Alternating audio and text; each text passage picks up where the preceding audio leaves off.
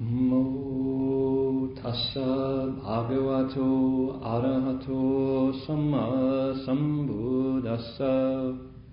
Namo tassa bhagavato arahato samma sambuddhassa. Homage to the blessed, noble, and perfectly enlightened one. Homage to the blessed, noble, and perfectly enlightened one. Namo sadanto suchedoye hulahudi samyao sanputoshi. Namo sadanto suchedoye hulahudi samyao sanputoshi. 无上甚深微妙法，百千万劫难遭遇。我今见闻得受持，愿解如来真实义。The deep, profound, subtle, wonderful Dharma in 100,000 million eons is difficult to encounter. Now that I've come to receive and hold it within my sight and hearing, I bow to fathom the thus come one's true and actual meaning. 师父上人，各位师兄，大家阿弥陀佛。Venerable Master, friends in the Dharma, good evening. It's the 10th of April. We're here in Berkeley, California. Welcome to friends who are joining us online from wherever you might be. We're going to be explaining the 10 Grounds chapter of the Flower Adornment Sutra tonight. So let's begin by chanting the name of the sutra and the Buddhas and the Bodhisattvas of the Avatamsaka Assembly, which you'll find on the front cover of your text. So if you look right there on the cover, we will use that as our invocation. Namo Bhagwan Nampo Ayen Ji Ayen Hai Wei Toku Sa Namo Bhagwan Nampo Ayen Ji Ayen Hai Wei Toku Sa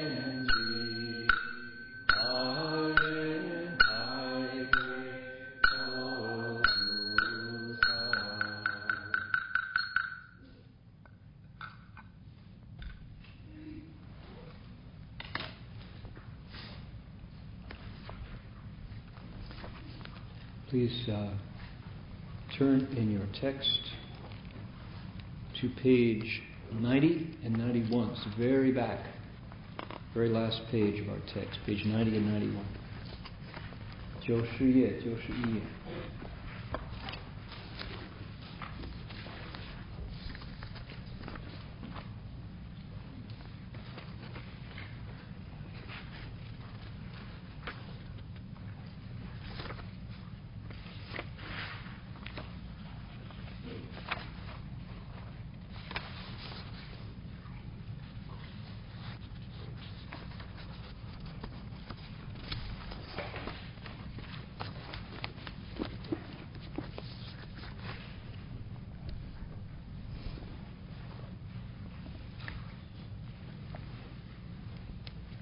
Let's look at our the second stanza, the second paragraph. do the Chinese first. 修行波罗蜜，远离禅虚狂，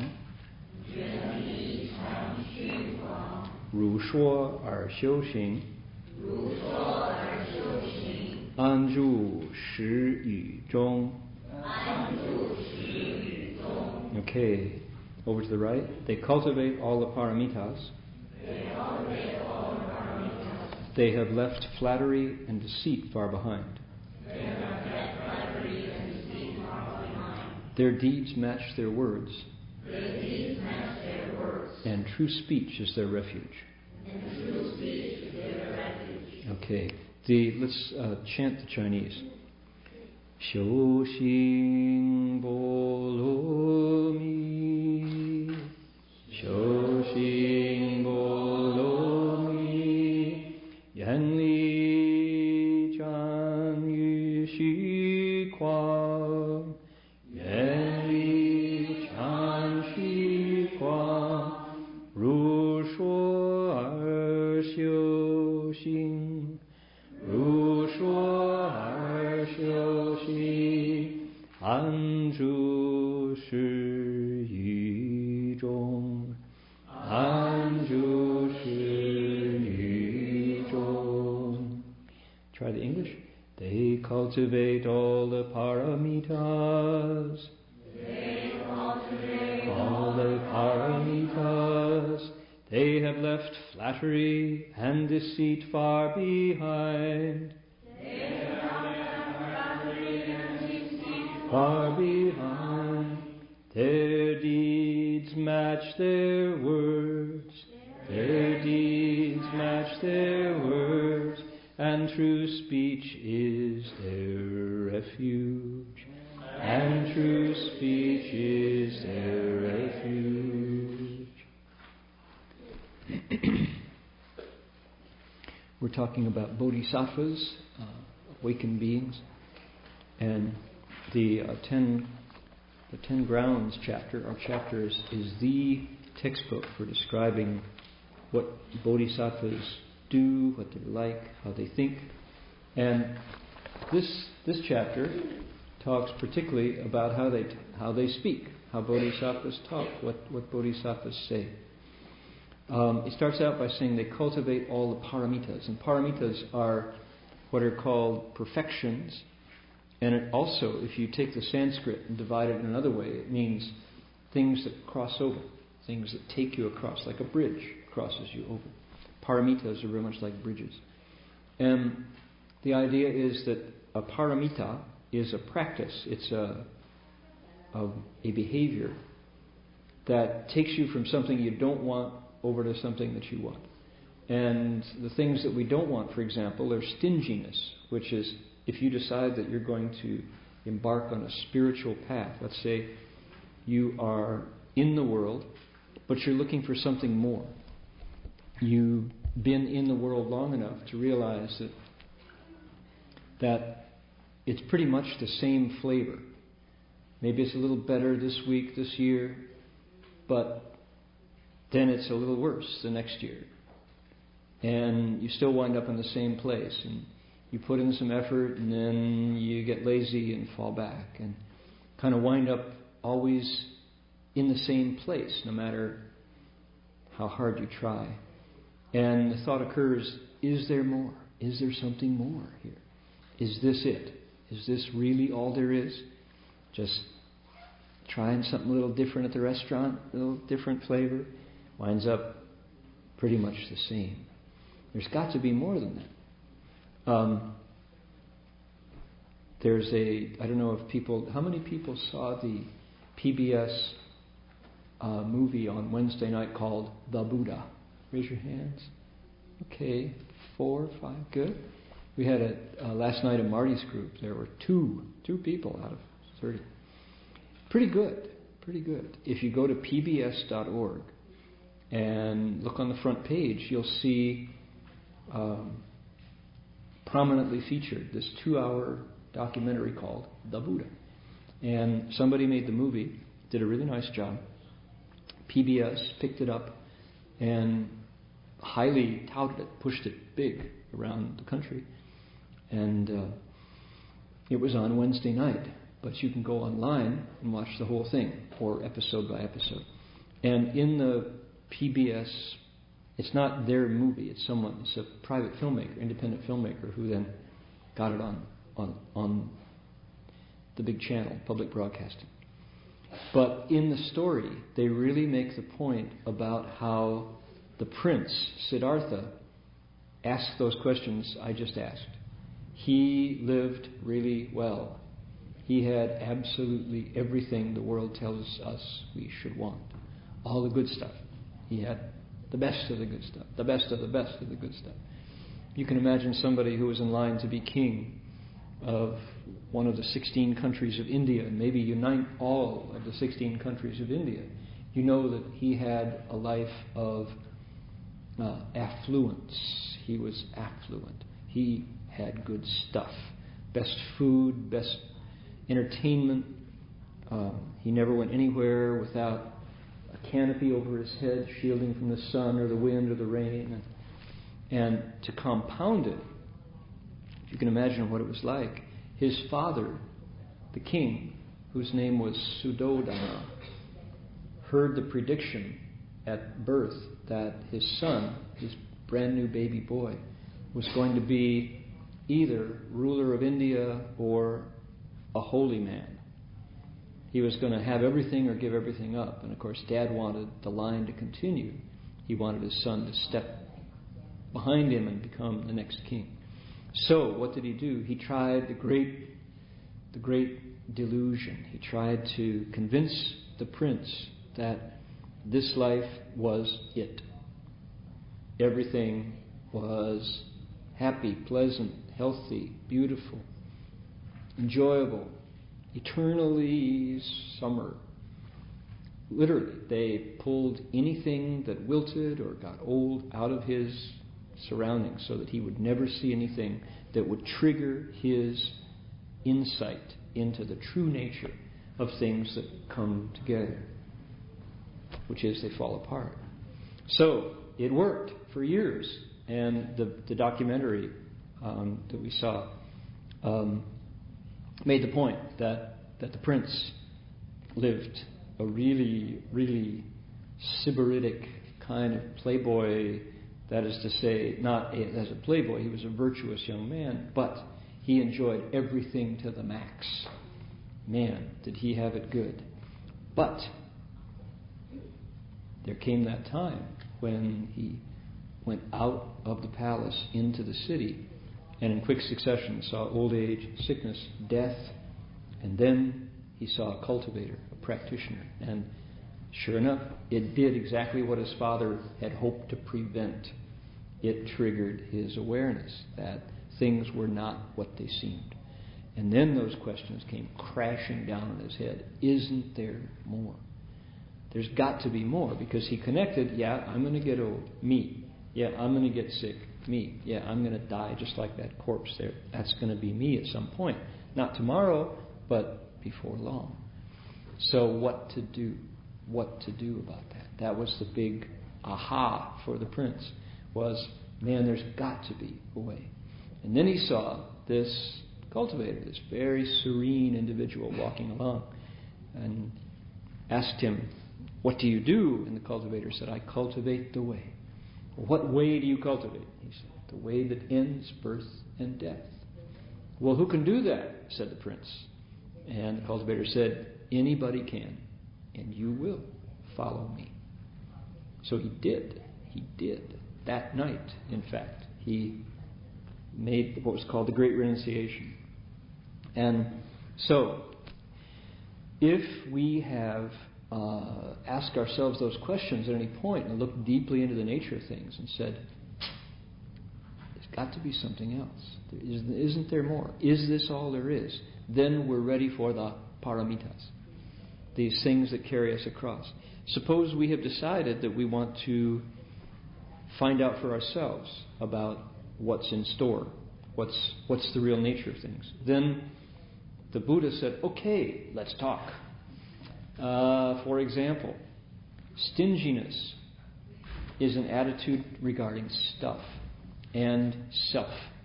It's me and mine and all mine. The more that mine, the better. In fact, I want it all. And that attitude creates an affliction, a trouble in mind, body and mind, called stinginess. And it will definitely slow you down on the spiritual path. So how do you, if you decide, yeah, that's true, generosity is good. My attitude towards stuff can't be to cling to it if I'm going to really see the nature of all things that go through, including my body. So I want to learn to be generous. And so the first paramita that crosses over that stinginess is called giving, generosity. Right? Some people translate it as charity, but it's 布施 in Chinese, just a kind of an attitude of not clinging to stuff, but letting it move through. All right, that's the first paramita. Giving crosses over stinginess. Okay, and then there are 6 more. The second one is precepts, or a virtuous lifestyle, an ethical foundation that you commit to. And what that crosses over is that sense of anything goes. And by golly, if I had to say what in my life turned around most dramatically from before I encountered real Buddhist practice and after, it would be issues around the question of freedom and moral commitment or moral guidelines. When I was younger, boy oh boy, did I ever buy the notion of life was meant to be lived as an outlaw. That was what was celebrated when I was growing up. And John Wayne played certain characters that, don't fence me in, was the model. Just any rule that you give me, I can break it. Just try me. Rules are meant to be broken, and I'm the one to do it. And it was also one of the great cultural heroes when I was growing up was James Bond, 007. You laugh, but it was big back then. When I was a teenager, my dad was reading all the Ian Fleming novels, and I would pilfer them off his nightstand and read them one by one. I read them every single one. And James Bond is someone who lacks a moral compass, basically. He's a romantic fiction character, but ethically, he's completely, what would you say? He lives like a pirate. He's a mercenary. He lives by whim and serves very dubious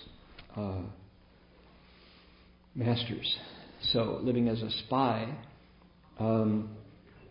if you look at the 5 precepts, killing, stealing, lust, lies, and intoxicants, and you compare him to James Bond, it's like, okay, give me a precept he's not breaking.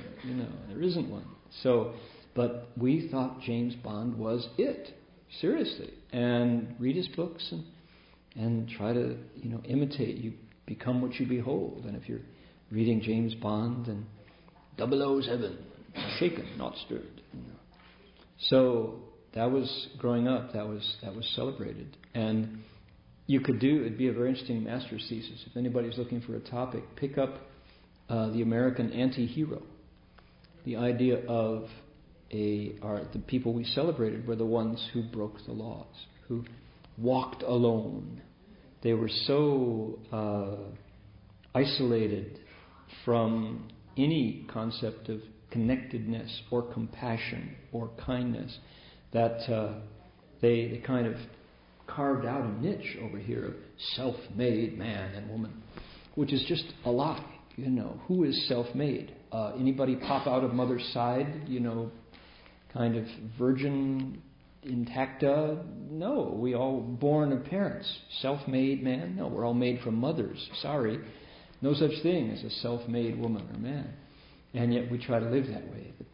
We obey only our inner compass. And if that compass is confused or following trend or fashion or following desire and market values, or following just impulse or instinct, then that's going to be a life of much harm and little good, much selfishness and little service. So anyway, that second paramita is called jie, which is to say ethical compass. When I did a pilgrimage at one point in my formation as a monk, we bowed through a place in Central California called Morro Bay. Morro Bay has this big rock out in the harbor. And I remember south of Morro Bay coming up, this woman stopped her car and handed over some water. She had filled up 3 plastic jugs with water, which was in short supply in years of the drought down in Central California. And she said, "Boy, she said, I read about what you guys believe. Those 5 rules that you have, no killing, no stealing, no sexual misconduct, no lies, no intoxicants." She said, "Man, that is the best news I've heard since I was a kid." She said, "If you had those 5 rules, you wouldn't have any trouble in your life," she said. And it was, for her, it was just like, it's just, there it is. If you had those 5 rules, you wouldn't have any trouble in your life. And when I say growing up with James Bond and Bronco Lane and Ty Hardin and Bart Maverick and Daniel Boone and Davy Crockett and all these heroes who live by their guns, Matt Dillon, Gunsmoke, to go from there, where I was just soaking that up like any child of the TV age, and then to have somebody say, actually, if you want to end suffering, try cherishing life instead of killing. Try sharing material instead of being greedy. Try honoring your promises instead of being promiscuous. Try integrity instead of lying or saying what wins, what scores. And try sobriety instead of poisoning your mind with stuff that makes you totally crazy. And so it was like, if I'd heard somebody say that, you know what I would have said back then? No thanks. That sounds like no fun to me. I've never read of any hero who says no killing, no stealing. I hadn't heard the Buddha's story. But here's a genuine hero. In fact, a description of many heroes who, instead of following James Bond's kiss, kiss, bang, bang, anything goes, it's no. In fact, there are ways to live that from humanity's dawn have been praised by every religious founder that ever left anything behind, right? The Holy Quran talks about ethical commitment. The Hebrew Scriptures, the Torah, says, "Thou shalt not." Is that ambiguous? No, thou shalt not. 4 out of 5. The one that doesn't match is intoxicants. The yoga aphorisms of Patanjali say the same. What will a yogi do? The yogi has to say, no, these things I avoid because I am seeking a higher state. I want concentration undivided. I want purity of mind. I want no turbulence in my consciousness. Therefore, the advanced yogi will avoid what? Killing, harming, stealing, lies, intoxicants, lust.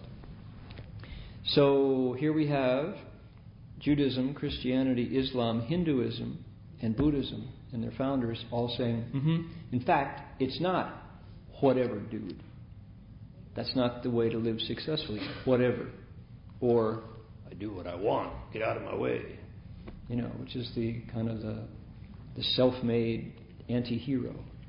So, that was a big turnaround for me. And if you'd asked me at age 15 that I would be saying these things 30 years later, I would have said, no, don't think so. But now, having heard, having looked into it more deeply, you have to give up something to accept the idea that there are rules that increase freedom. Isn't that funny? Paradoxical, right? There are rules that make you freer. Because my idea before was, any rule you give me limits my freedom.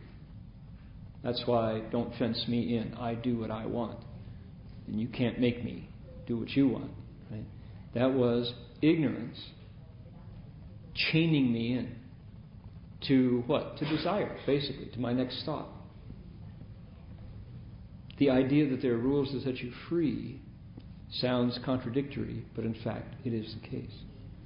So that was the big turnaround for me. So that's the second paramita, is this notion of jie, precepts, or ethical commitment. What does it cross over? It crosses over the ignorance and confusion of I do what I want, get out of my way, which ties you into the karma that you commit. Okay, third is patience, crosses over anger. Fourth is vigor or strength, which crosses over, which is the tool, the vehicle, the means by which you cross over from no effort, or effort that scatters and doesn't sustain, effort that is intermittent and therefore doesn't catch fire, right?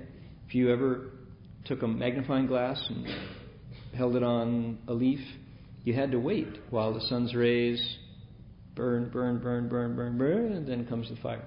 If you moved it before, you just had a charred leaf, you didn't have fire. Vigor crosses over that kind of no penetration effort that doesn't come to success. The last two are samadhi, which is Sanskrit for concentration, ding li, sam mei, and it means a state of purity and stillness that concentrates. And it crosses over what's called sanlan, which is a scatterness, kind of a murky confusion that's like a wheel that's out of round. Okay, when you have samadhi, your wheel is perfectly in sync. And then the last one is called prajna, wisdom, which crosses over delusion or wrong views. Okay, so giving, precepts, patience, vigor, samadhi, wisdom. We're on page 90 and 91 in our text, 90 and 91. So those are the six paramitas. They cultivate all the paramitas. Bodhisattvas are always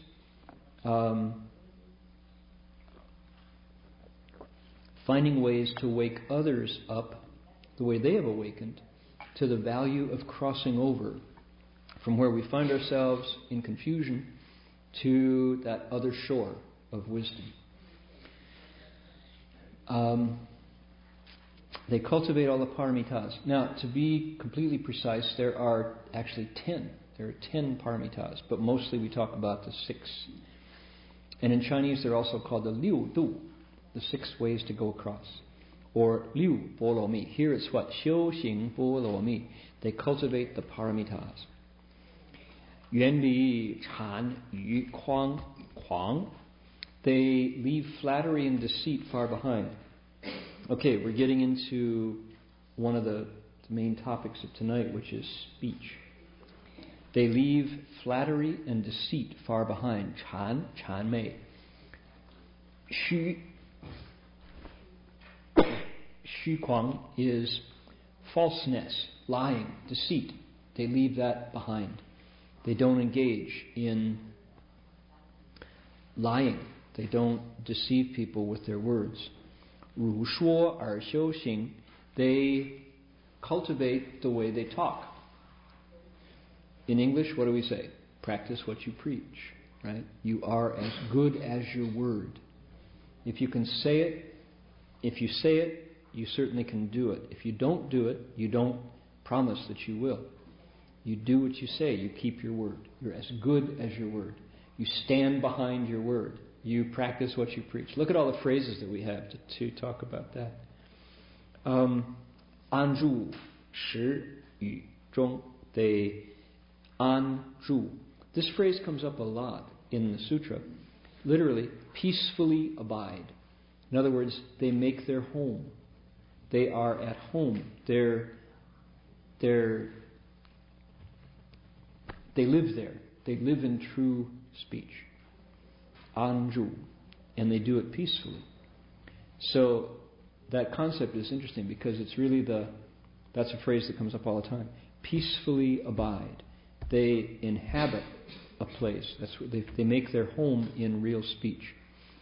Okay, so we've got 3 sentences here that are talking about language. 原理禅虚狂，汝说而修行，安住实语中。They go away from falseness. They don't practice. They don't engage in lying, phoniness, delusion, cheating. Those are all words that would work for that. 如说而修行. They do what they say. If they say it, as they say it, so do they do it. And thusly, they live in real language, true speech. Okay. I think people are often surprised when they dig into Buddhism, to discover how much Dharma teaching focuses on behavior. When I first started, I thought it was meditation. That was it. That's what you're supposed to do, right? Zen, right? Zen had to do with sitting in the mountains and getting free. I was just applying my old James Bond understanding to my new lifestyle, right? It had nothing to do with actually what the Buddha taught. Once you poke around, once you go deeper, once you start to kind of turn the page, go to the next page in Buddhist practice, you discover all this kind of uncomfortable feeling that the Buddha's talking right to you. Kind of like looking in a mirror and seeing an ugly face reflected back. The Buddha's talking about what we do as the next step. Okay, meditation's good, enjoy it. What's the next step? Buddha says, look at your behavior. You can go deeper, deeper, deeper, but the road to going deeper has to do with who you are. More important than what you do. And let me give an example of what I'm talking about. When I was growing up, good and evil were truly something that philosophers talked about. Good and evil was for Sunday morning in church, and you felt kind of guilty for a few minutes when the pastor was giving his sermon, and then you forgot about it, went on and lived your life. And good and evil was abstract. It was somehow decided up in heaven and didn't have much to do with me on a daily basis. Now, mind you, I was a callow adolescent, a young man growing up, and I didn't see many consequences to my behavior. It didn't really matter as long as I didn't break the laws of the society. I had no clue that there were inner laws that were going to govern my spiritual life, that really had huge consequences from things like telling a lie. No idea. That was totally not part of my understanding that the Buddha was going to be an ethical teacher. That so much of what the Buddha taught had to do with behavior. No idea. And if I'd known it at the start, chances are I would have run the other way. But what made the difference was seeing Master Hsuan Hua embody ethical behavior. What it meant to live that way. What you got from putting your body and mouth and mind into this kind of a mold. If you think of like a cookie cutter, and he has cookie dough, and you go stomp, stomp. You get a gingerbread man, and you go stomp. You get a little star, Christmas cookies, right? Dharma, the word fa, dharma, translates often as a mold, something that molds human people into the shape of arhats, sages, Buddhas, bodhisattvas. It's a stamp, but you have to fit into the mold. And what do you put in there? You put your body, your mouth, and your mind, and what they do. Words, thoughts, speech. So here's the one about the mouth. How interesting. There are 10 good deeds. There's that uncomfortable feeling. Good, capital G. 10 good deeds, and there are 10 evil deeds. The 10 good deeds, of the 10, 3 have to do with the body, 3 have to do with the mind, 4 have to do with the mouth. So speech comes in for a huge amount of focus in the Buddha's teaching. He spent a lot of time talking about words. All right. Now, speech is a human... Humans have carried speech to a profoundly subtle degree. Have you heard whales? Whale sounds, whale songs? Amazing sounds from whales. Dolphins apparently have a huge vocabulary. I was looking at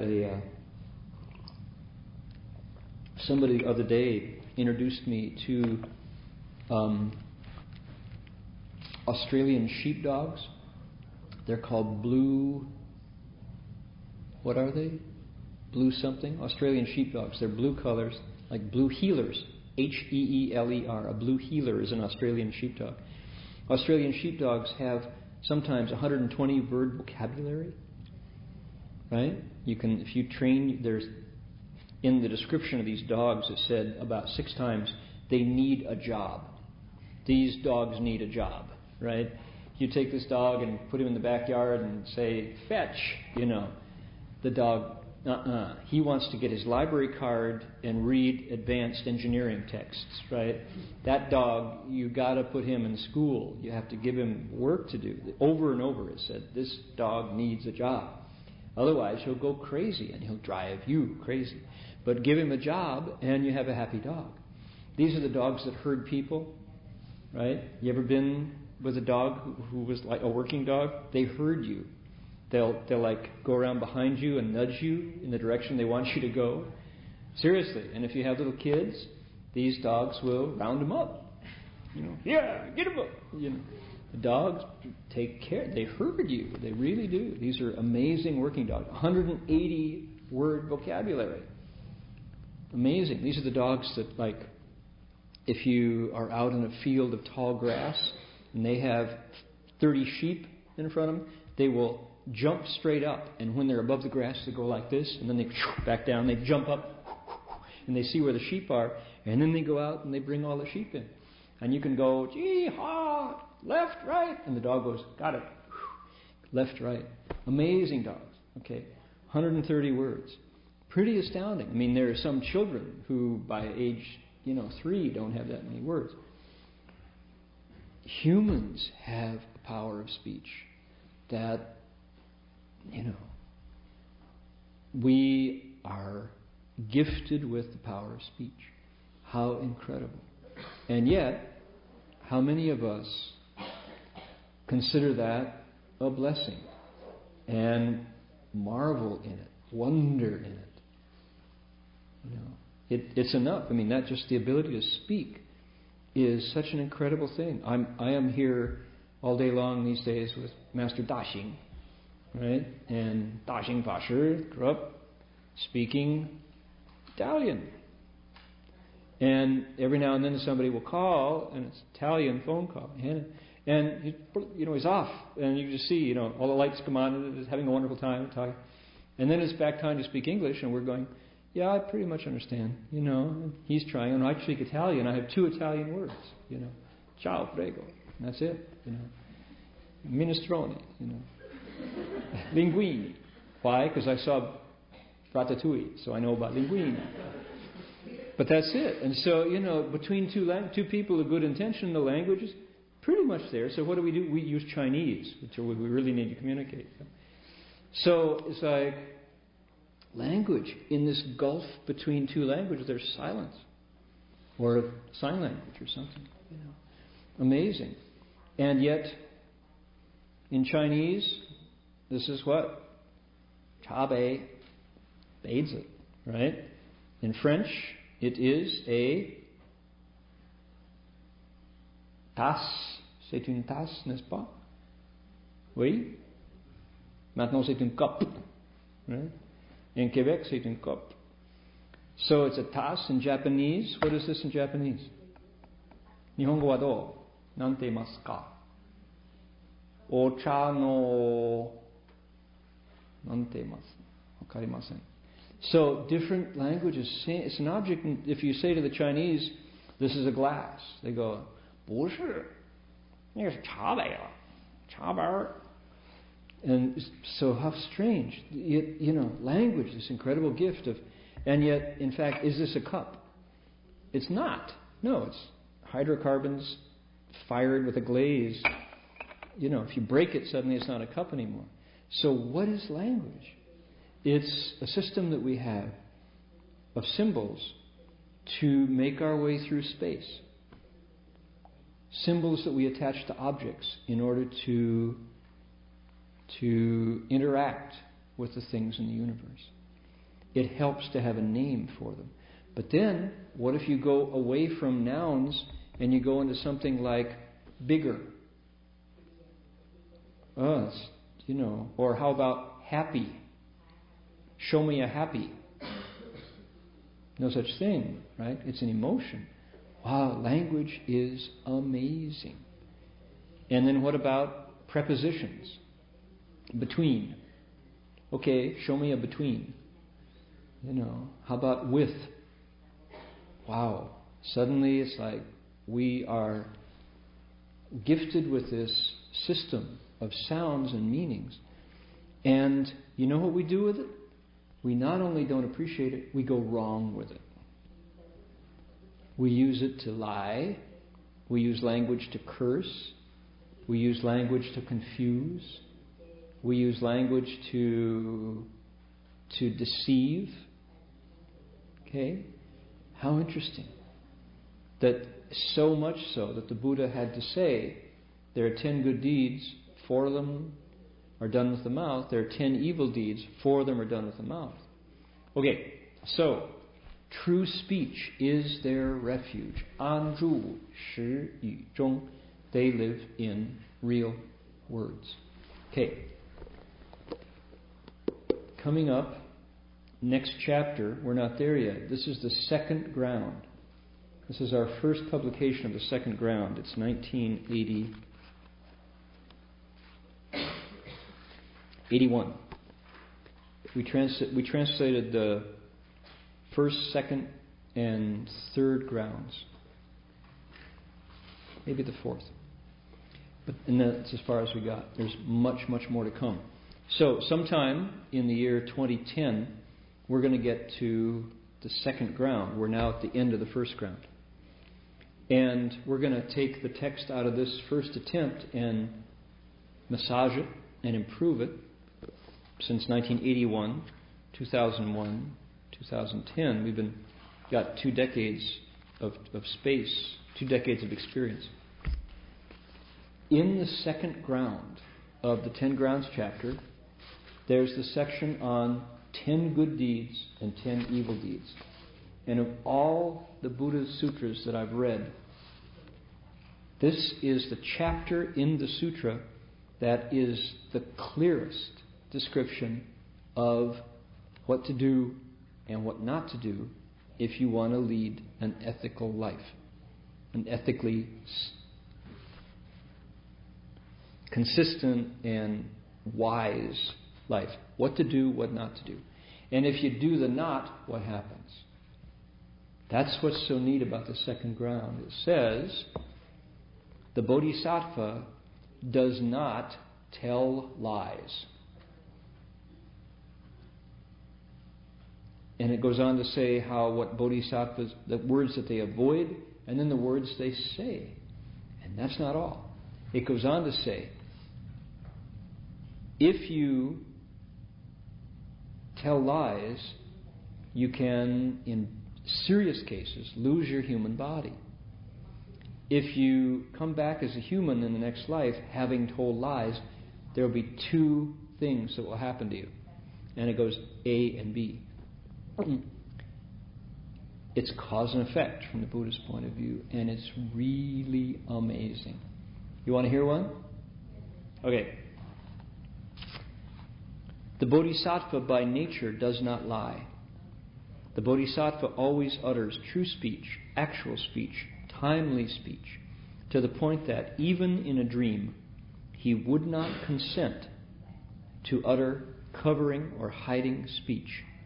He would never think of wanting to do so, much the less deliberately tell a lie.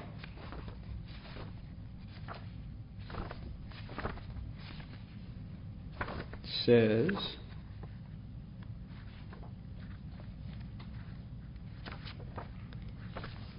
here we go.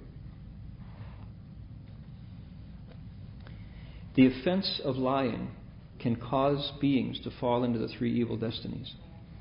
If they are born among people, they have two kinds of retribution. One, they will be slandered a lot. Two, they will be deceived by others.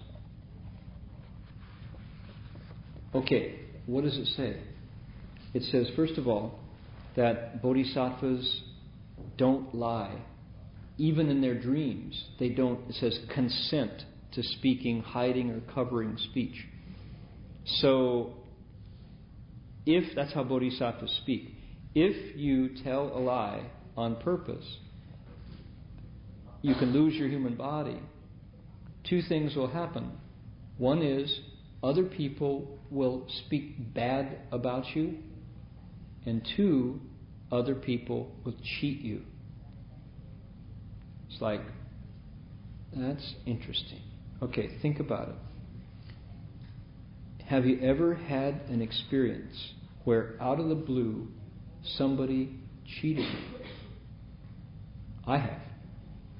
Have you ever had an experience where out of the blue you discovered that people were talking bad on you and you only found out about it later? Somebody came up and said, you know what she said about you, and it was true. That she really did. It wasn't schism making. That's a really sinking feeling in your stomach. The bottom drops out. Just for no reason that you know of, somebody is telling tales about you. And you want to say, but wait, that's not true. And you notice in the eyes of your friends, there's a kind of a, they don't meet your eyes because they've heard it and they believe it. Right? That's an uncomfortable feeling. People slander you. Two, if you have ever been really cheated by somebody and ripped off, often it's because it's to do with money or stuff or a bargain or a business deal or something, but just lied to. It's a real scary, unjust feeling. It's a feeling of injustice. How could that happen to me? Okay, what the sutra is saying is things like that don't happen without a cause. If that happens to us, and I imagine it happens to all of us at some point, right?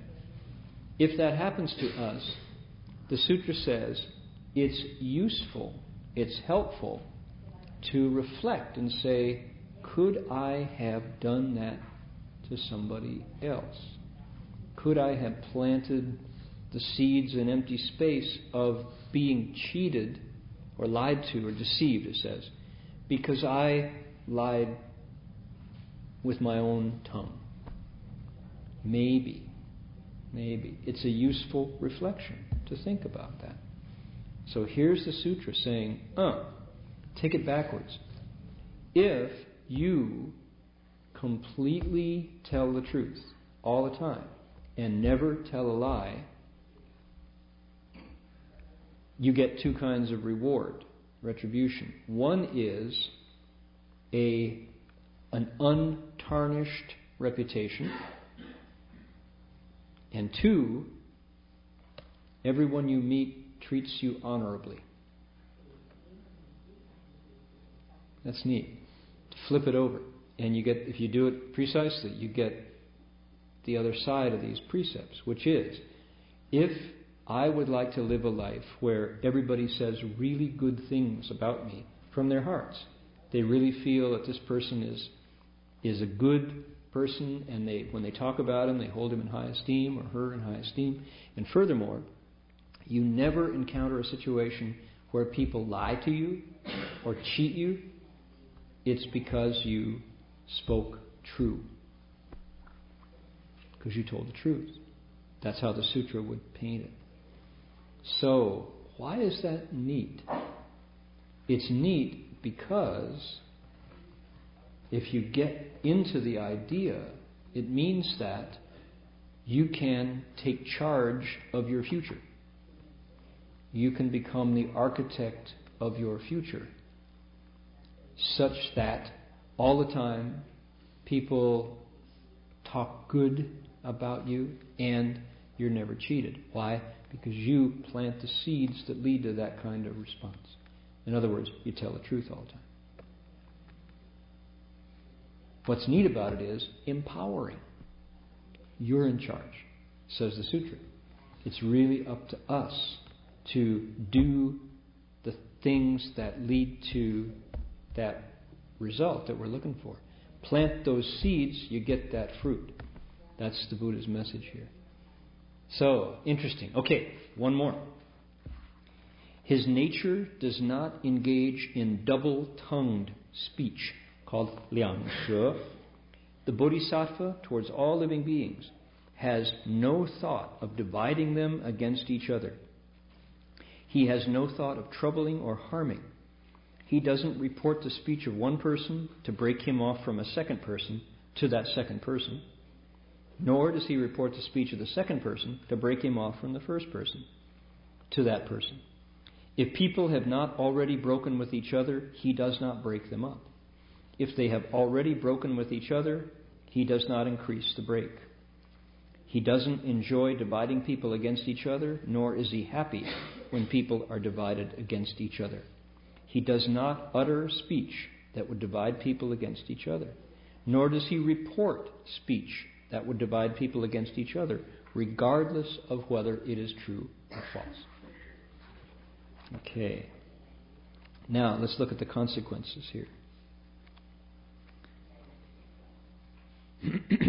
It says,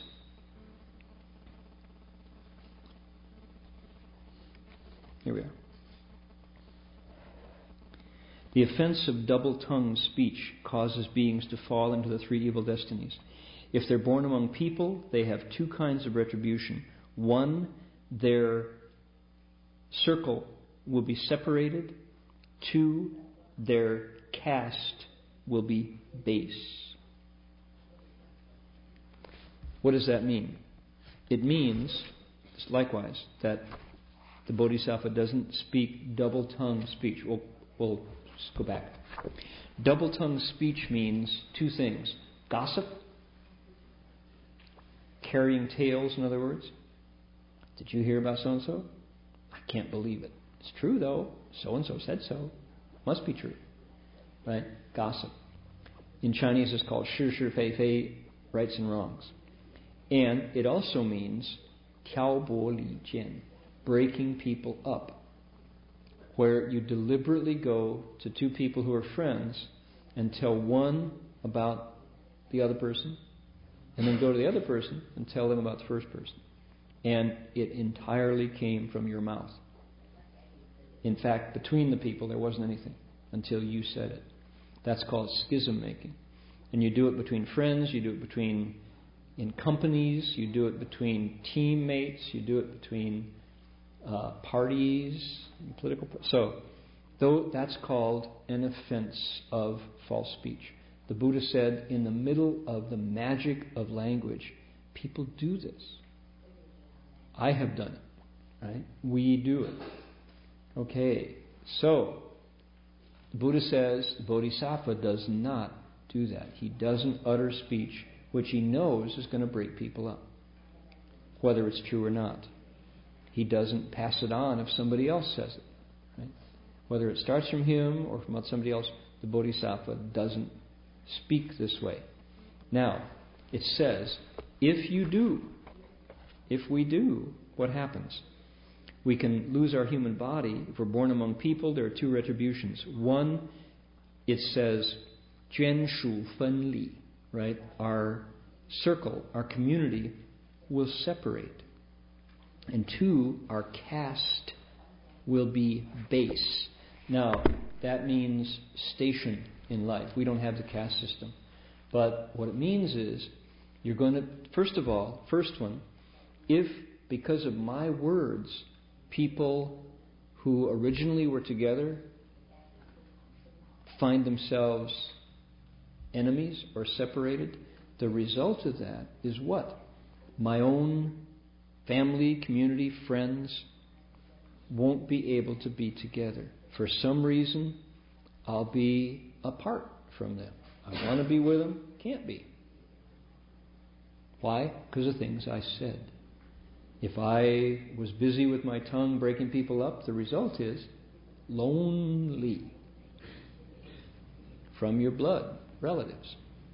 2, it says your caste will be base, which means if I spend a lot of my time talking rights and wrongs, then it's very hard to find nobility. It's hard to find qinggao, this kind of pure and kind of dignity, because of the seeds that I plant with my own tongue, which tear down that sense of honor. Okay, flip it over. Now, these could be big bummers. You know, as I'm saying this, I'm watching people's faces, right? We're all going, oh my God, that's why I did, you know. Who knew? Okay, so I had the very same reaction when I read this the first time. Flip it over and make it proactive. If I want a family that is solid and connected and stable, then I don't gossip. In fact, if I have to talk about others, I praise.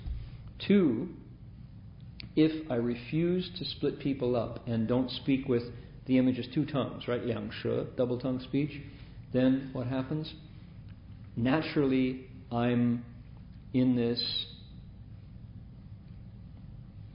family of nobility, of dignity, of honor. The people doesn't mean money, right? Caste will be base. Brahmins aren't necessarily wealthy, but it means that you're in a place that is honorable. You rise to the top in society because you don't tear down. So, interesting, right? Powerful stuff.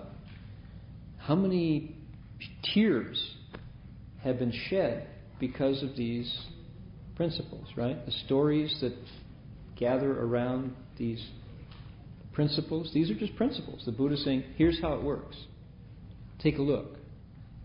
And we are empowered. Suppose we say, yeah, my life has been one story after another of, you know, this kind of heartache. Well, starting from this instant, turn it around. And use these rules to speak words that bring people together. We have a nun. I won't give you her name because that would be, for me, gossip about somebody who refuses to gossip. She is famous for never gossiping. Famous among the Sangha. She's well known for being someone who, if she hears talk about a third party, she just closes her mouth. And it's amazing to see that dynamic because we're not aware of it so much. If you're standing with like 3 people or 4 people, and somebody says, "Why, I can't believe so-and-so," and then it goes around the circle, and the next person goes, yeah, I saw that too. And it goes to this nun, and she goes, and the first 2 people go, oh, I see. It's amazing how much Shi Fei Fei depends upon the group's willingness to bring in this invisible person and talk bad. Right? And if one person stops, like the whole thing goes, smells like a fart. Right? There it is. And it's like, that stinks. Who said that? You did. So did I. That stinks. Simply because one person just goes, not going to do that. Amazing dynamic. And invisible unless one person says, no, I'm not going to do it. I'm not going to participate. So simple, and yet what a difference it makes to have even one person. So as a result, guess what? When that particular nun in our board meetings, when she has an opinion about something, people, it's like they listen with 2.5 ears. Just naturally, her opinion carries more weight.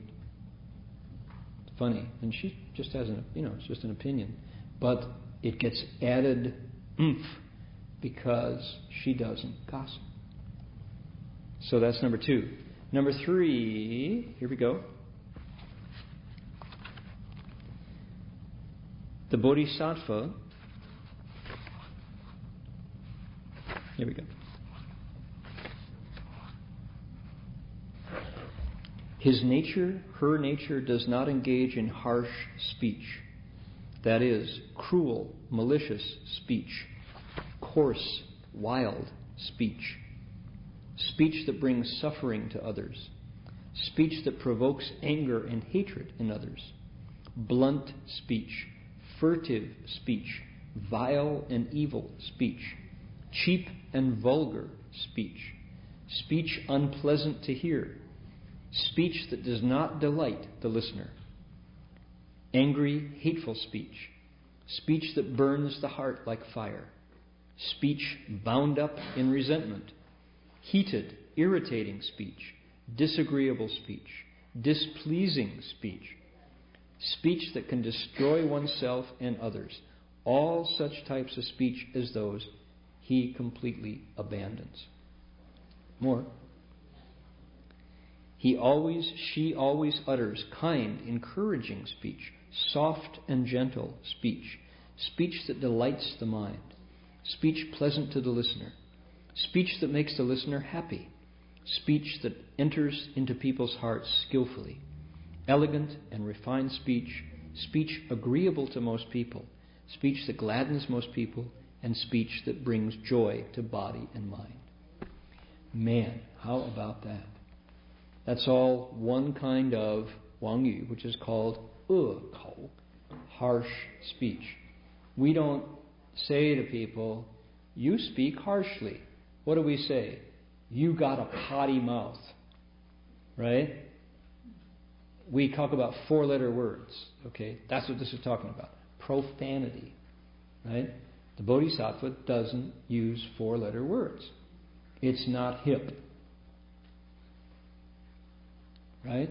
There's a movie now called Kick-Ass.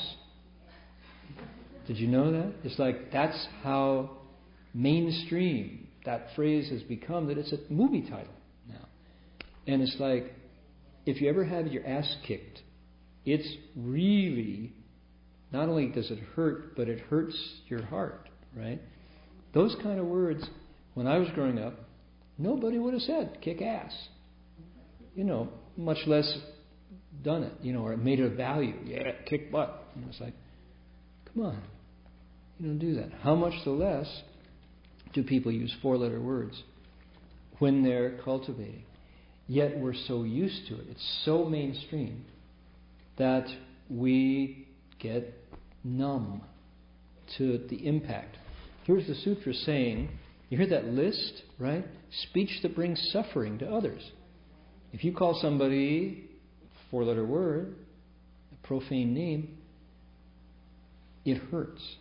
Right? The Buddha said that's false speech. It's an evil, he said. But bodhisattvas, I like this because it rounds it out, bodhisattvas instead speak soft, gentle speech, speech that delights the mind. When you hear it, you go, it brings light, it blesses. How different, right? What else? Speech pleasant to the listener. Speech that makes listeners happy. Speech that goes into your heart skillfully.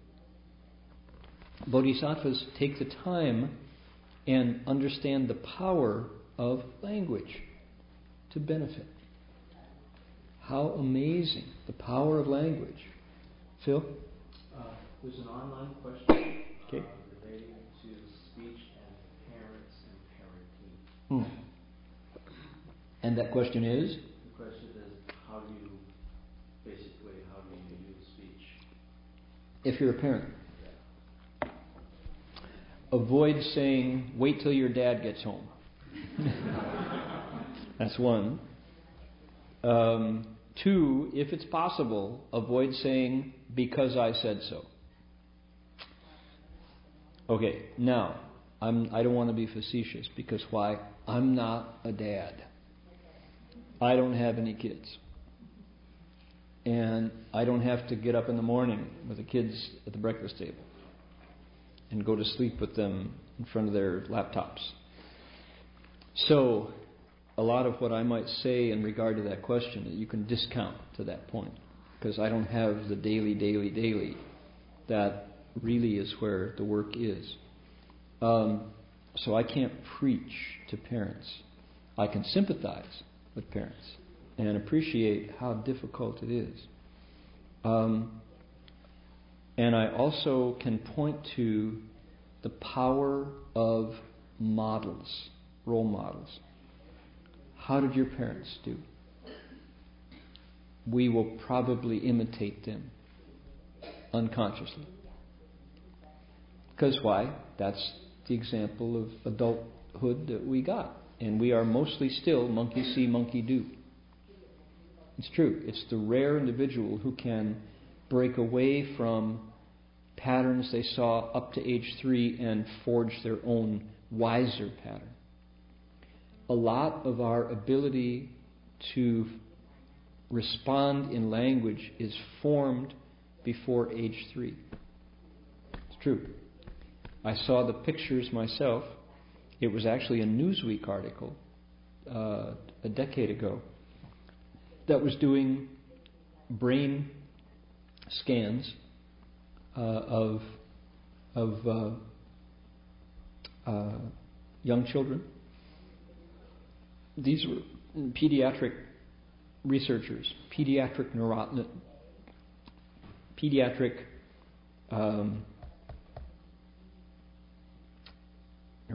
Is that the word I want to use?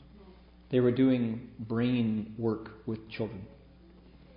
And what they discovered was kids who got talked to a lot between ages 1 and 3 had a part of the brain that was developed it was given the relative size of the child's brain. It might have been the medulla oblongata. I don't know which part of the brain. It's the language part, right? It was like a walnut. It was healthy and exercised. Those were kids who had been talked to. The parents spoke to them, read to them. The kid could watch the parents say words a lot. They heard a lot. They saw people talking to each other. They heard a lot of vocabulary. They heard songs, different rhythms, poetry, music. And so that part of the brain was good. And it's good from 3 until 93. That's pretty much, it was developed.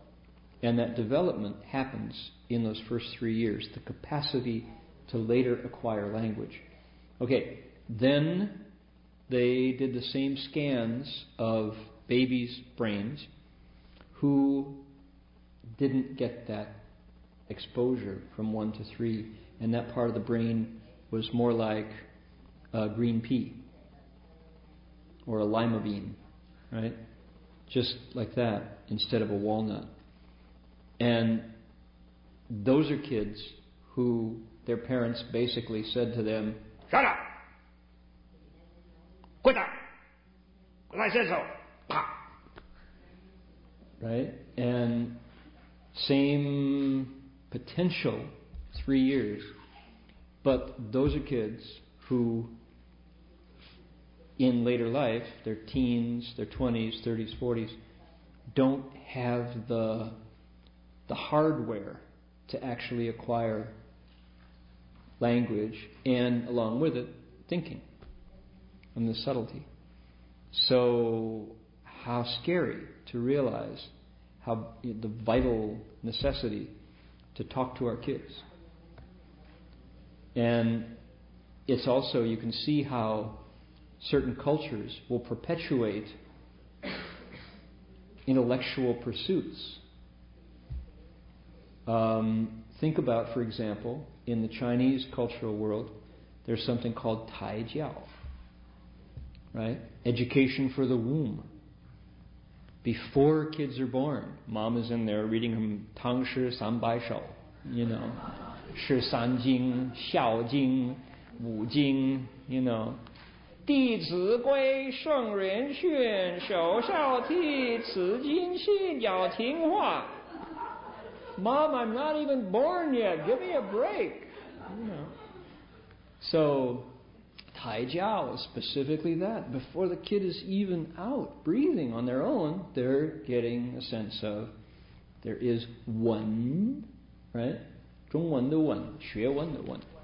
There is that is there to be learned. And so kids get to Cal, get their doctorates, and go off and become Nobel Prize winners. Because why? That part of the brain was exercised. And kids that don't think of their horizon, right? What's ahead? Harder. So, language, right? Really powerful. And if those words are agreeable, speech that gladdens the heart, speech that brings joy to body and mind, you are without a penny being spent enriching that child's entire experience in a human body. So the Bodhisattva doesn't use profanity. Instead, uses words that give joy to the child. Okay, ready for the whammy? The offense of harsh speech also causes living beings to fall into the three evil paths. If they are born among people, they have two kinds of retribution. One, they will always hear disagreeable sounds. And two, they will always be involved in lawsuits. How about that? So, what are the retributions? One is if you use harsh speech all the time, then around you you're going to hear squealing brakes, arguments, things exploding, random noise. You'll live in a place that is not tranquil because you have created with your words this harsh force field. And you live there. Literally, 一切为心造. It's all made from the mind. Everything is made from the mind alone, including kind of the sound landscape of our environment. Our aural, A-U-R-A-L, aural landscape is made by us primarily. So, flip it around. If you speak in the wholesome ways the Bodhisattva is talking, if you speak lovely, delightful speech that gladdens the heart, then guess what? You're going to live in a place where there is blessed silence and bird songs and people with gentle voices and Chopin preludes at lunch, right? That's what we played. We played that today at lunch today with Chopin. Ivo Pogorelic playing Chopin preludes. Beautiful. And two, the other one that's fascinating is if you speak harshly, you're going to be litigated against all the time. And what is much lawsuits? The world of lawyers and courts and all of the ritual that goes on around courts of law is a very strange world. My father was a lawyer, and right and wrong can be turned totally upside down in the court of law. It's harsh, right? Two, if you avoid that and always speak in a delightful way, you don't set foot in courts. Nobody sues you because your words have always allowed people to go, oh, forget it. I don't care. Let it go. I forgive. I'm not going to fight with you with words. Interesting, huh? Okay, we got one more to go. Isn't this incredible? And these are like, I've given you 3 out of 10. The 10 good deeds each have their how to and what happens if you don't. Okay, what's the 4th kind of false speech? We've had lies, double-tongued speech, harsh speech, and what's the last one? Don't answer. Last one is? Anybody know? What is it? Silence. That's harsh mind. No, silence is not necessarily a false speech. Any more? Any more guesses? Wang Yu. Tim? Idle speech. I'll give you 3 stars out of 5. Because the actual one is called frivolous speech. Frivolous speech. You know what it was. Okay, 5 stars to 10. Good. Here it is. Wang Yu liang she kou qi yu. Qi is embroidery. It means 2 things. It means words that, number 1, are just prattle. Kind of like static on the radio. You can't quite make out the voice. You can't quite adjust the dial. Today's news. Right? And another kind of qi is words that you know are going to lead the mind in the wrong direction. Dirty jokes. Or suggestive speech, lewd speech that makes the mind go, right? Certain kind of comedians who used to just talk mean and dirty, you know who they are? Right? That's frivolous speech. Okay, here we go.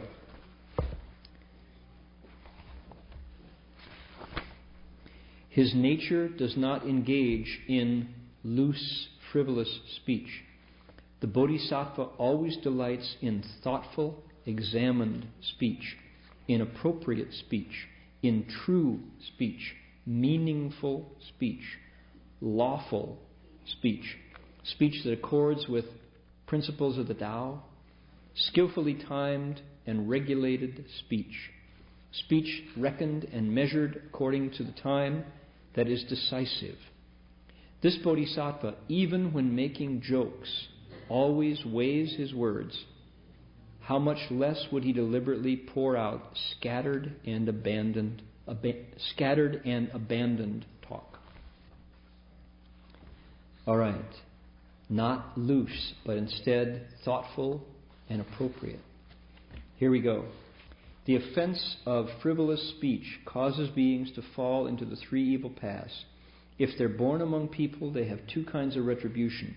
1, people will not accept what they say.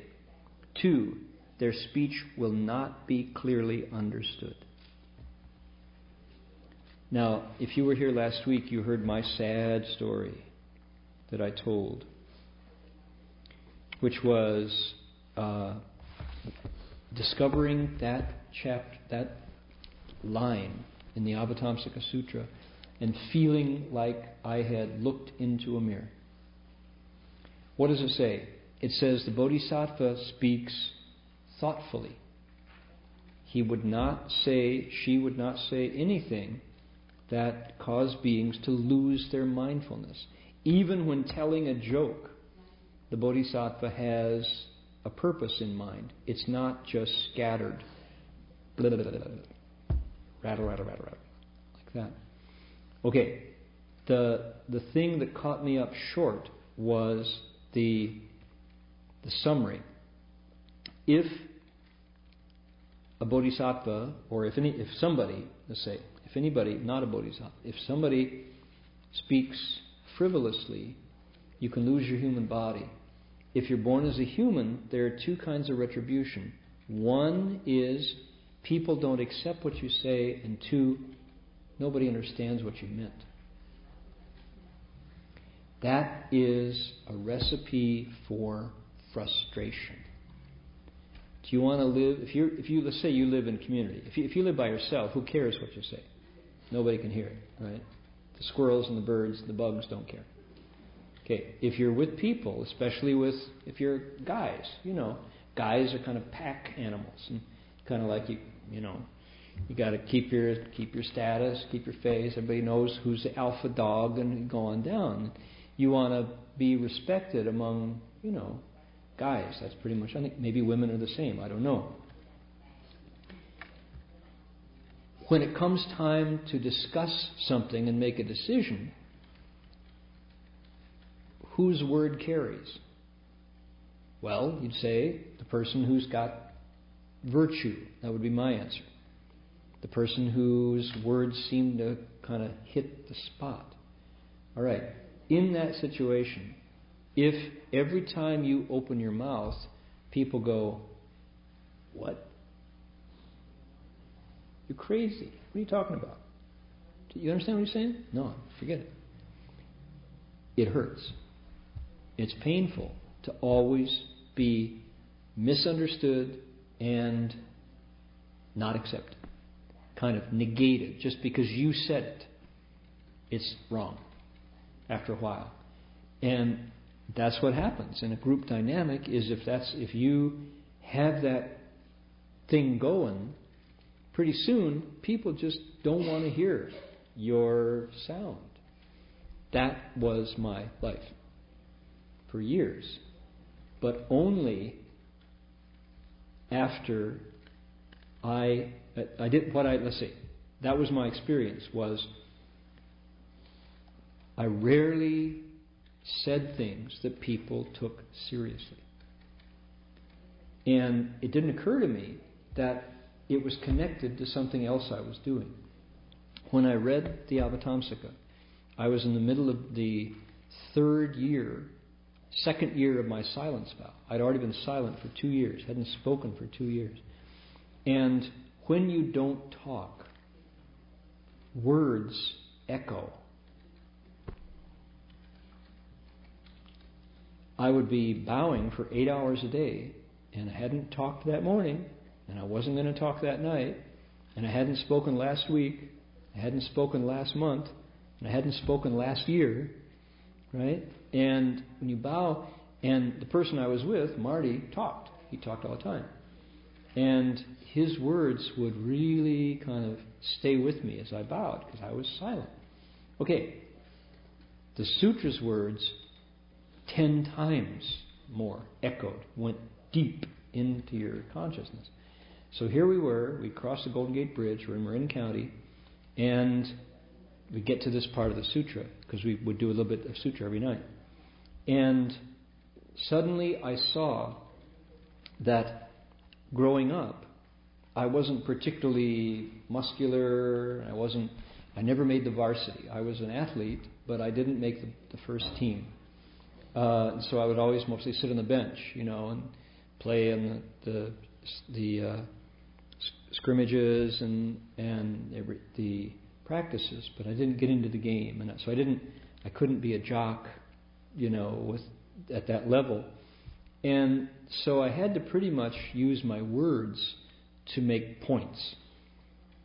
How did I do it? I wanted to be liked, so I would tell jokes. I was a funny guy, and do anything to get a laugh. True or false didn't matter as much as getting a laugh, because that was a way to score points. If you're not tall enough to score them on a basketball court, you score points by making people laugh. Okay, well, I didn't have enough virtue or wisdom to say there are certain jokes I won't tell because they're not true. No, I would just say it anyway to get a laugh. Frivolous speech. That's what I did. And I never thought of it that way. I never saw that frame for my state of mind. When I ran into that in the sutra, it hit like a pound of bricks. It was just like, that's my face. And 2 nights later, we got in the passage and said, if you talk that way, you know what happens? Number 1, people don't accept your words. 2, they don't understand what you said. And that was the clinker. That was exactly what had been frustrating me forever and forever, was being considered totally a lightweight. My opinions were unimportant. Nobody had to listen to what I said because why? It didn't matter. Even if they understood it. It didn't matter. It didn't have any weight. And that was painful. That was really painful to realize that experience that I had of when it came time to really say something that mattered, have an opinion, nobody cared what I thought. Because why? I was the joke guy. I thought, whoa, thank you, Avatamsaka Sutra. That stings. Oh man. But it's like medicine. And I realized that taking a vow of silence gave me a chance to really, really feel what I had done and change it at the root. So, anyway, for the question that came online, I didn't give enough of a answer, except just to say I kind of disqualified myself. Let me just go back and say one more thing. If I were a parent, I would want to get in touch with the source of my speech patterns for my kids. Who was my model? Who did I see talking to their kids? Was it a successful model? Were your parents, did they raise you well in terms of talk? If so, chances are you're doing it well. It sure isn't easy. If you resented the way your parents talked to you growing up, right? Saying things like, because I said so. Or you're using a lot of profanity or harsh speech to your kids, then maybe it's because that's what you heard and your kids hate it as much as you did. So looking at the sutra is really useful for all of us to be able to say, where did I learn my speech habits? Who was my model for putting words into space? Could I do it differently? Would I get a different response from my kids if I talk differently? Maybe. That would be a useful way. So for me to say, this is what you should do, baloney, I don't know. But I will say that we probably are imitating models we saw.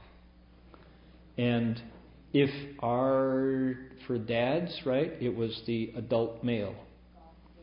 Who was the alpha male in your house? Well, if he was a mean SOB, don't be a mean SOB, right? Try a different model. You'll get a different response, for sure. And the sutra wants us to do what? To experiment. To get in there. Try it. Take charge.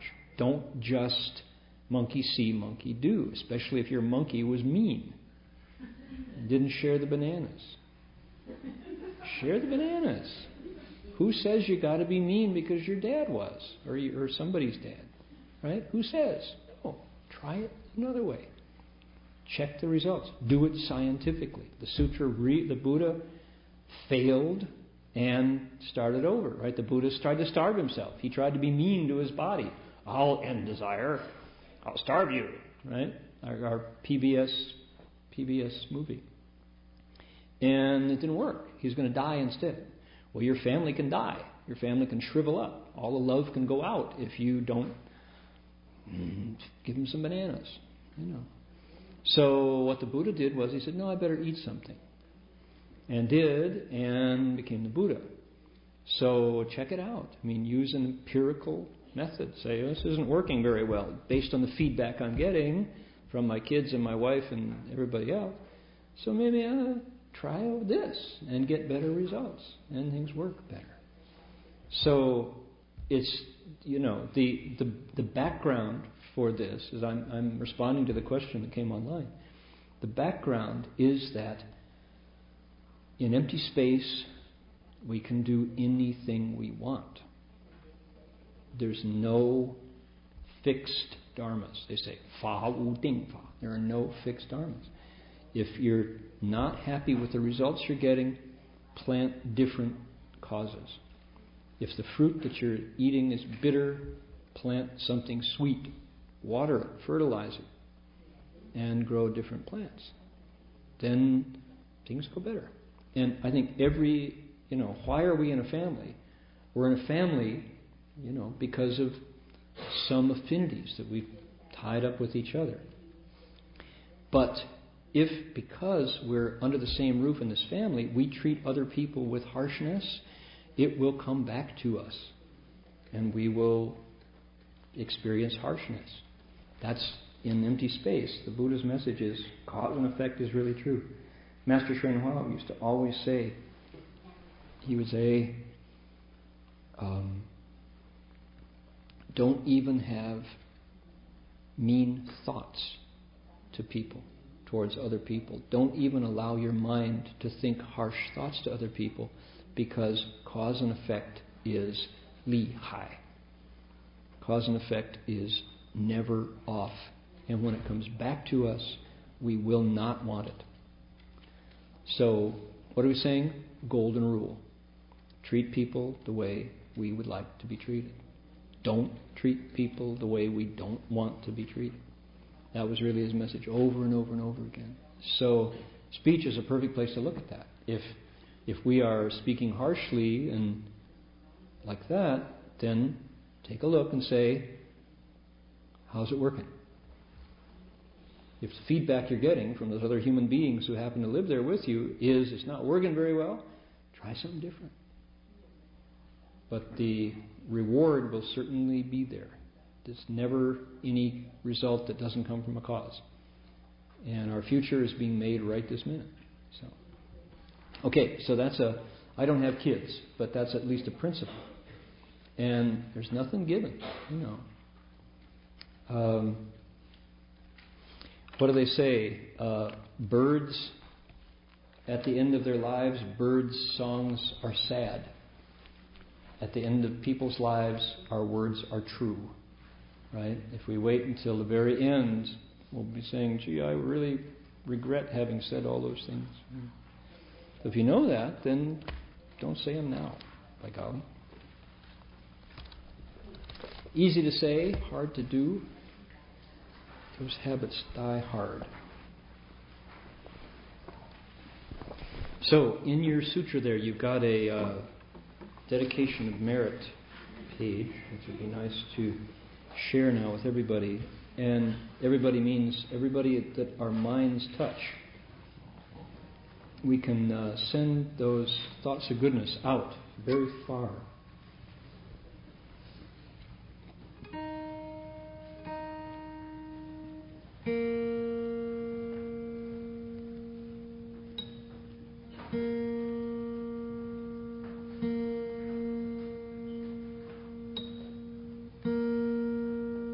Have you been seeing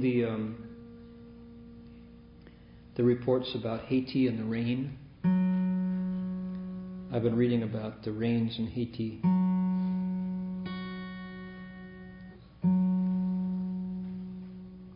There are hundreds of thousands of people in Haiti who have not gotten a tent yet.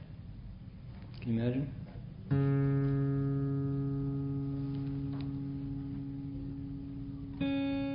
They have, some of them have like bed sheets strung up, but when the hurricanes come, which they're coming,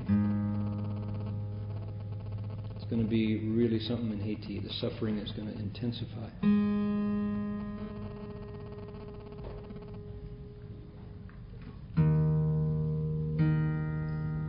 So, what I'm suggesting is that we just don't forget and move on. Certainly, all eyes are on Poland today. 96 people died all at once in a 26-year-old Russian-built airplane that was repaired last year. And judging from what I read, the pilot was told not to try to land in Minsk, was it? Because it was foggy, and he went ahead and did it anyway. And as the plane was landing, it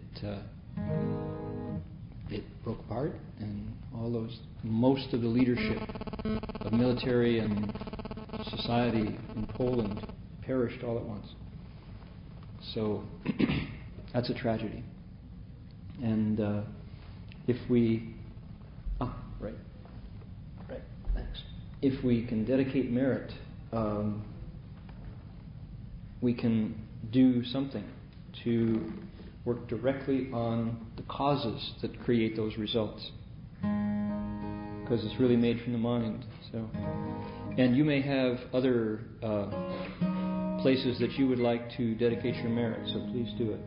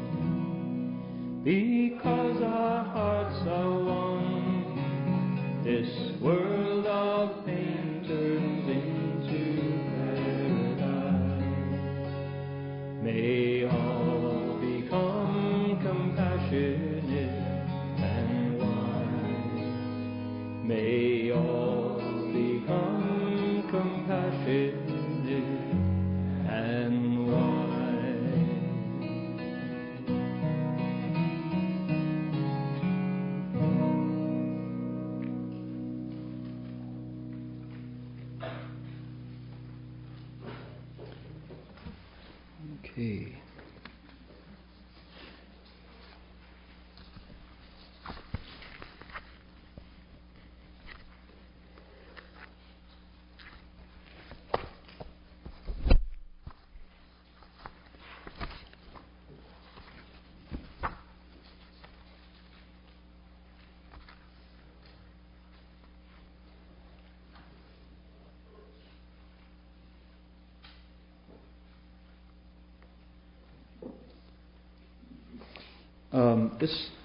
We did this in January because it was a brand new song, but we haven't done it since. Let's see if...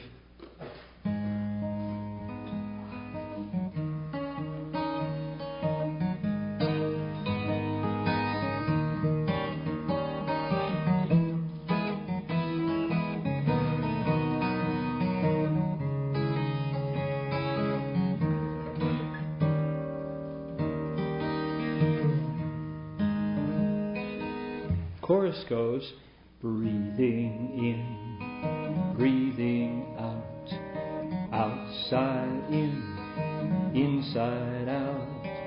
Buddha's mind, big and bright, watch your breath and fill with light. Breathing in, breathing out, outside in, inside out. Buddha's mind, big and bright, watch your breath, fill with light. This is Sundarananda, who's one of the Buddha's disciples who woke up. He's one of the 25 sages from the Shurangama Sutra. And he, when Manjushri Bodhisattva asked him what was the best way to wake up, he said that you should be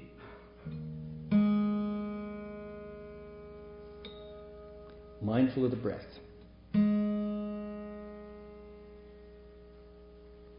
Kind of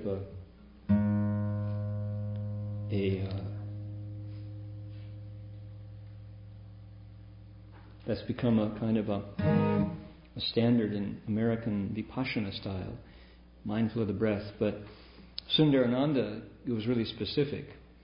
And the Buddha told him to focus on the tip of your nose, and there's a whiteness, said the Buddha, that you'll notice here as you patiently observe your breath coming and going. Then it looks like smoke, and then it refines, and then it turns white, and then an inner light lights up the world from your body and mind. So I thought, boy, there's a good song. Here we go. Sundarananda tried to meditate, but he couldn't get it straight. So he asked the world-honored one to teach him how to concentrate. Breathing in, breathing out, outside in, inside out. Buddha's mind, big and bright. Watch your breath and fill with light. My mind was scattered, too many outflows. The Buddha pointed to the tip of my nose. Focus on the whiteness, patiently observe your breath, how it comes and goes. Breathing in, breathing out, outside in, inside out. Buddha's mind, big and bright. Watch your breath and fill with light.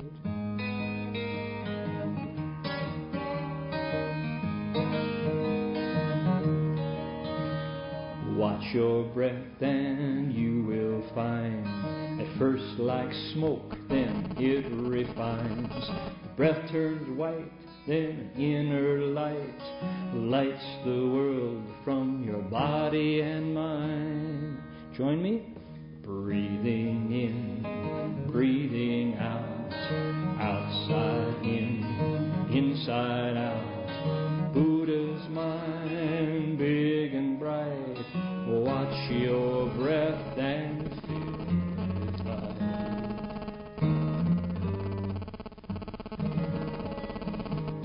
Okay, anyway, that one needs some more work. Sundarananda.